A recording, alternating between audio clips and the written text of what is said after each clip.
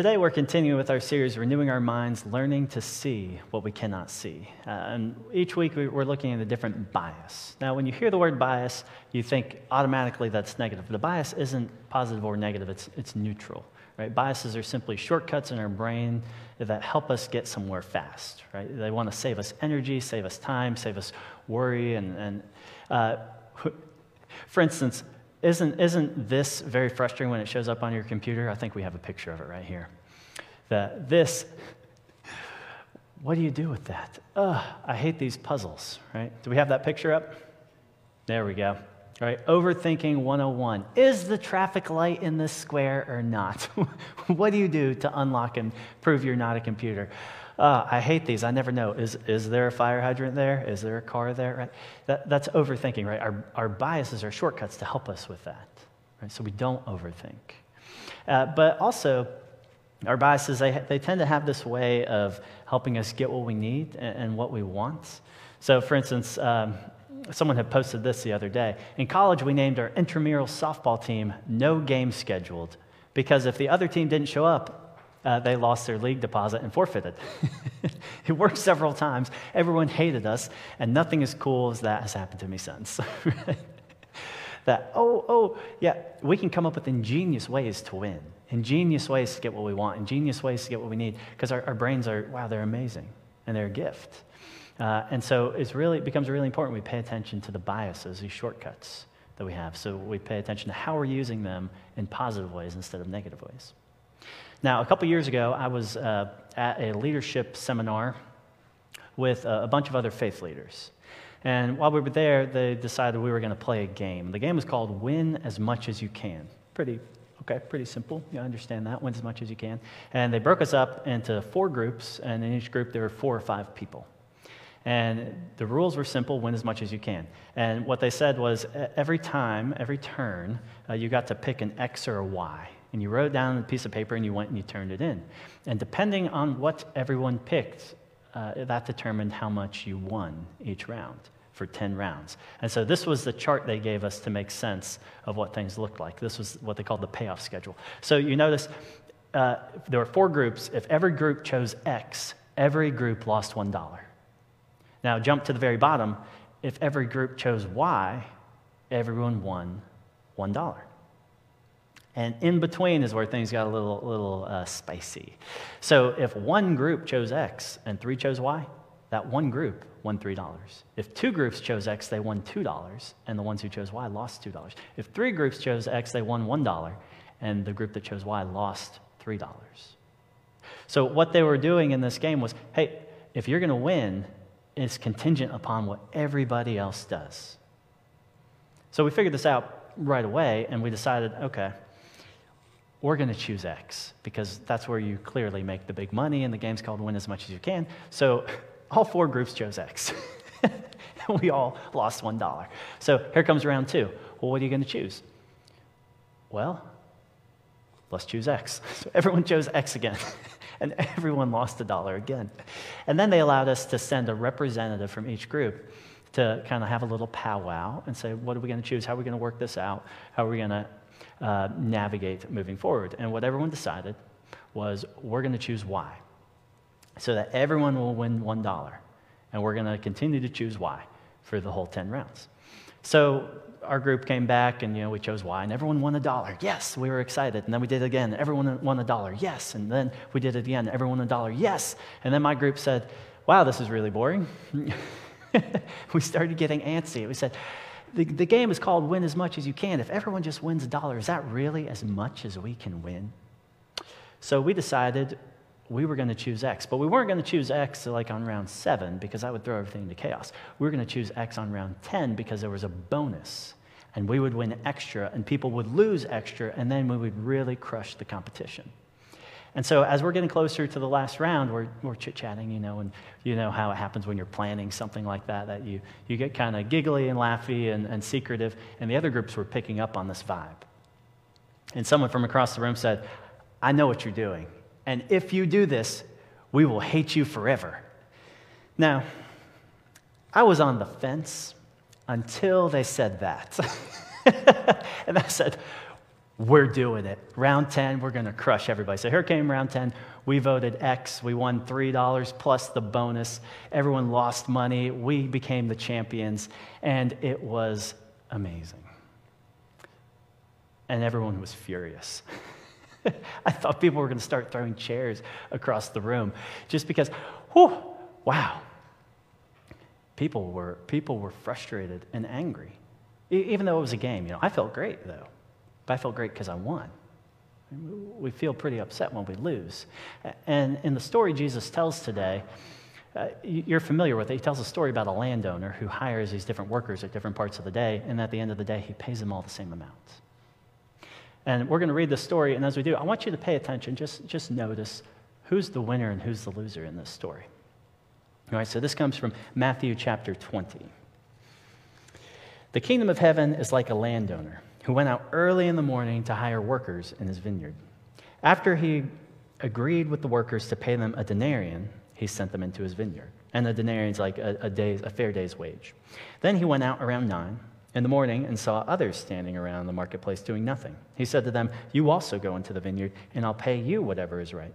And they went. Again, around noon, and then at 3 in the afternoon, he did the same thing. Around 5 in the afternoon, he went and found others standing around, and he said to them, "Why are you standing around here doing nothing all day long?" "Because nobody has hired us," they replied. He responded, "You also go into the vineyard." When evening came, the owner of the vineyard said to his manager, "Call the workers and give them their wages, beginning with the last ones hired and moving on finally to the first." When those who were hired at 5 in the afternoon came, each one received a denarian. Now, when those hired first came, they thought they would receive more, but each of them also received a denarian. When they received it, they grumbled against the landowner. "Those who were hired last worked 1 hour, and they received the same pay as we did, even though we had to work the whole day in the hot sun." But he replied to one of them, "Friend, I did you no wrong. Didn't I agree to pay you a denarian? Take what belongs to you and go. I want to give this one who was hired last the same as I give to you. Don't I have the right to do what I want with what belongs to me? Or are you resentful because I'm generous?" So those who are last will be first, and those who are first will be last. May God add a blessing to the hearing, the reading, and the living out of this scripture. Now, did you notice who won and who lost? When you first read the story, you say, well, it looks like those who worked all day lost. Right? Because those who worked an hour got paid the same amount as those who worked all day, and there's nothing fair about that, which means they lost. And that's what the workers were thinking, right? They were thinking, hey, we worked all day. We should get paid more. But I want us to think a little more deeply about this story that Jesus tells, because they didn't lose anything. They agreed to work for this amount of money, and they got paid that amount of money. The only reason they felt like they lost is because someone else also got paid that amount. The only reason they felt like they lost is because someone else also won. Someone else was successful, and their success made them feel like they lost. Whew. Have you ever felt like that before? That someone else's success made you feel like you had lost, even though you didn't lose at all. It was this comparison. Right? This competitive nature of our minds, which is actually a bias. It's called a zero-sum bias. And zero-sum bias says that if I win, then that person must have to lose. And if that person loses, then I must have won. And if I lose, that person wins. Right? It's this back and forth. There's always a winner and a loser. There can never be two winners. There has to be a winner and a loser. And then this bias in our brain, this shortcut, that's what it does, right? And we understand this because it's just a way of us saying, hey, we need something. We need to make sure we have what we need. And so our brain, it takes a shortcut to make sure we get it. But everything isn't a win-lose scenario. In fact, I think more things are win-win than we know how to see, because this bias jumps in first. So it's implicit, it's automatic, and it makes sense that that's why it happens, right? This is why there's a toilet paper shortage in 2020. Do you remember that one? Yeah, I used this picture last year in March, right? Growing my own toilet paper, right? Someone bought toilet paper, and then someone else bought toilet paper, and someone else bought toilet paper, and all of a sudden people are saying, oh, there's a toilet paper shortage. I need to go buy some, even though you didn't need toilet paper, right? Because there was this fear of this person's winning and I'm losing, this zero-sum bias. Not only win-lose, but zero-sum bias, we tend to think there's a scarcity. There's not enough. Right? There's not enough toilet paper. There's not enough money. There's not enough food. There's not enough love to go around. So if someone gets some, that means there's less for me. So they're the winner. I'm the loser. This is how our brains work. And we have to be aware of it and intentional to navigate that. Otherwise, we'll do things in unhealthy and dangerous ways and harmful ways. So studies show that when people sit down to negotiate, we don't usually sit down and say, what does this person need? How can I help them? We're sitting down and thinking about what we need and what we want. Right? Whether that's with a car salesman, whether that's interviewing for a job, right? Whatever it might be, the company is thinking about what they need, and the buyer is thinking about what they need. The person hiring is thinking about what they need, and the person being hired is thinking about what they need. Right? We treat it as a zero sum. We need to win, which means they have to lose, which becomes a really unhealthy model and turns everything into a competition when everything isn't a competition, at least not in the way we traditionally think of it. So after my team, crushed everybody in this win as much as you can game, the facilitators, they did a really good job. And you know how these games work, that you have to debrief afterwards. And so we sat down to talk, and people were so frustrated and angry. And there are people who are sad, like genuinely sad over the game. And what the facilitators told me was, there are times we do this game and we have to stop it and send people away to take a break because they're so angry. The fact that this group could sit here and have this discussion right after is really good. Right? I thought, but this is just a game. What? But the more we talked about it and the more we debriefed, I realized, this isn't just a game to people. This is a direct reflection of what they experience in life all the time. That if we had all chosen Y, we all could have won. But my group, right? My group said, no, we're going to win. And so we won at the expense of everybody else. And what people felt when that happened was, this is how it always happens, that someone is always winning at the expense of somebody else. We're never rooting for each other, supporting each other, or building each other up, or looking for win-win situations. We're always thinking about win-lose situations. Just look at our politics. Look at our businesses. Look at our religion. It's never about win-win. It's always about who can be the winners so that they're not the losers. And so that stuck with me in that moment to say, and I'm competitive. I love games. If you ever played a game with me, you know I like to win. The first date Danny and I ever had, we played Battleship, and I crushed her. Right? And we've never played since. That's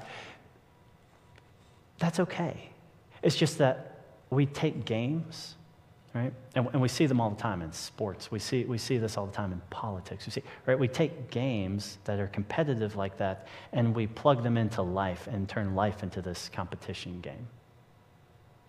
When really what we could do, and what I think we need to do, and I think what the gospel invites us to pay attention to, is what else does competition look like? How can we change what competition is all about?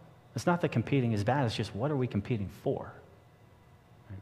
So the Apostle Paul, he says that in Romans 12, he says, outdo one another in showing honor. Outdo one another in showing honor. Right? Which is just another way of saying, hey, who can treat each other the best? Who can love each other the best? Who can support each other the best? Who can raise each other up the best, right? The Apostle Paul's saying, can we think about making things a win-win? Can competition be about how we compete to help each other succeed instead of break each other down and defeat each other and beat each other, right? That would revolutionize things. And actually, I think that win-win scenarios, we really do love them. They're fun and they're enjoyable and they bring a spark of life and joy. So the other day, I stumbled across this picture of a truck. I mean, I said, anyone down to trade my yellow hood for a black or white one? It has no dings or anything, perfect condition, right? And so someone in the comments tagged somebody, and this is what they said in this picture. And there was a picture of a yellow truck with a white hood. They said, trade as soon as possible. This is perfect. And so they did trade, and here's the picture of the trade, right? And doesn't that just make you feel good? You're like, oh, look at this win-win situation. That everyone gets what they need. Everyone gets what they want because they're thinking about each other, not trying to rip each other off, not trying to one-up one another, not trying to be the winner or the loser, but to make a great deal that works for everybody. Right? And for some reason, this is the exception to the rule. This is what we don't often see. Right? Instead, we try and beat other people. So there's a story told of a farmer. And the farmer, he gets 3 wishes. And God says, 3 wishes, whatever you want, I'll give it to you. But, whatever you wish for, I'm going to give double to your neighbor. So the farmer wishes for 100 acres of land. And he gets it, and he's so excited. And then God blesses the neighbor with 200 acres. And he gets frustrated. And so then the neighbor wishes for all these extra cattle, 100 extra cattle. And he gets 100 extra cattle, and he's excited, and he's so grateful for it. And then the neighbor gets 200 extra cattle. And now the neighbor's getting frustrated, and he's getting angry, and he feels like he's losing. And he says to God, I wish for you to strike me blind in one eye. And so God strikes him blind. And then the neighbor goes blind in both eyes. And the story ends saying, and then God wept. That this is how we view life so often. This is how we think about it. That if someone else is getting more than us, if someone else is getting equal with us, if someone is succeeding in something totally different, then we're losing. And we've got to change that narrative. We've got to change that story. We've got to pay attention to the shortcut in our brain that's doing it unintentionally because we know we need to survive. We need certain things, but that doesn't mean everyone else has to lose. So if we change our understanding of competition, right? If we change it to mean, oh, everyone winning, right? Competing to help each other succeed, that begins to shift the narrative. If we change our understanding of what winning is about and losing about, right? Winning is about everyone winning. So in this game we played, we finished, and what we did after debriefing is we tallied up all the money. And what we learned was that if we had everyone picked Y, where everyone won $1, if we had picked Y the entire time for 10 rounds, we would have won more money individually as a group and together as a whole than all of us combined in how we played the game before. Right? The name of the game was win as much as you can. And for some reason when we hear that, we heard win as much as your individual group can. That's what my group heard. Why can't we hear it, win as much as you can for everybody, for the whole, for the summation? And so when we change our thinking about what it means to win, something creative is released in us. And there's one final piece, one final thing we have to change, and that's what is fair. We have to rethink what is fair when it comes to winning, which is what Jesus does in the story. Because very clearly it's not fair that those who worked all day got paid the same as those who worked an hour. That's not fair. Not how we normally think about it, but it is fair in how Jesus talks. So those who were paid, they were paid a denarian, which is a salary for working a day, which helps provide food and a meal and for a couple days. Right? That these people needed to support their family. And when the landowner shows up and there's people who aren't working, the last group, he says, "Why aren't you working?" "No one hired us." "Oh, I'll hire you." And he pays them what is fair. He pays them what they need to survive on, to feed their families, to feed themselves, to care for themselves. And so the question becomes, is fairness about everyone getting exactly the same thing and doing exactly the same stuff? Or is fairness about making sure everyone wins? Is fairness about making sure everyone has what they need? That's what Jesus suggests in the story. It's not about everyone doing the same stuff and getting the same stuff. It's about making sure everyone wins, everyone has what they need, everyone can succeed, everyone can thrive. That is what is fair. It's about win-win. And so when Jesus spins all this and turns it on its head, it should make us think about our own lives and how we navigate our relationships, how we navigate conversations, how we say we're winners or we're losers, how are we engaging so that everyone succeeds, how are we rooting for each other and building each other up. What do we think of fairness and competition and winning? The bias in our brain says there's winners and losers, but the kingdom of heaven says everyone should be a winner. That fairness isn't built on the same ground that we talk about it today. Fairness is about everyone thriving. And so that changes the whole game, right? It means we rethink what winning is about, we rethink what competition is about, we rethink what fairness is about so that we can help usher in the kingdom of heaven, so we can help everybody thrive, so we can be a part of the whole that wins. And you know what happens when you root for somebody else? When you enter into a conversation or a deal or a discussion wanting the other person to succeed and thrive, it creates a cycle of goodness. It creates a cycle of win-win, which is what would happen for the landowner. Wouldn't you want to work for that guy? Say, "Oh, he's going to pay me even if I only work an hour because he cares that much about me and my life."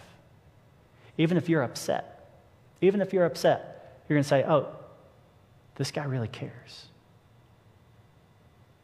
Man. And so how many people are going to go work for him now? How many people are going to support him now? How many people are going to try and model that in their own jobs, in their own careers, in their own conversations, right? Just one little thing shifts and changes everything around us. If we can pay attention, if we can notice, if we can not let our little bias in our brain say, "No, this is a win-lose situation." If we can learn to see. And so the invitation this week is to be like Jesus, to be like the landowner, to pay attention to people and conversations and look for how we can help others succeed, to outdo one another in showing honor and love and support. May that be our challenge. May that be our hope. May that be our gift to the world around us and to ourselves. So I invite you to take your hands and put them palm up in your lap, and let's say a prayer together. God, we are grateful for your love, grateful for your goodness, grateful that you don't see competition and fairness and winning in the same ways as we do. That you want us all to succeed, that you want us all to have what we need, that you want us all to be all that we can be. And so would you help us to live in that way, to have these conversations, to make these life changes that will make cycles of virtue for everybody, where we can all be winners together, so that we can all succeed together, because we all rise and fall together. And so open us up to see these opportunities in our day-to-day lives, starting with right now. We offer this prayer and the prayer of our hearts to you through Christ. Amen.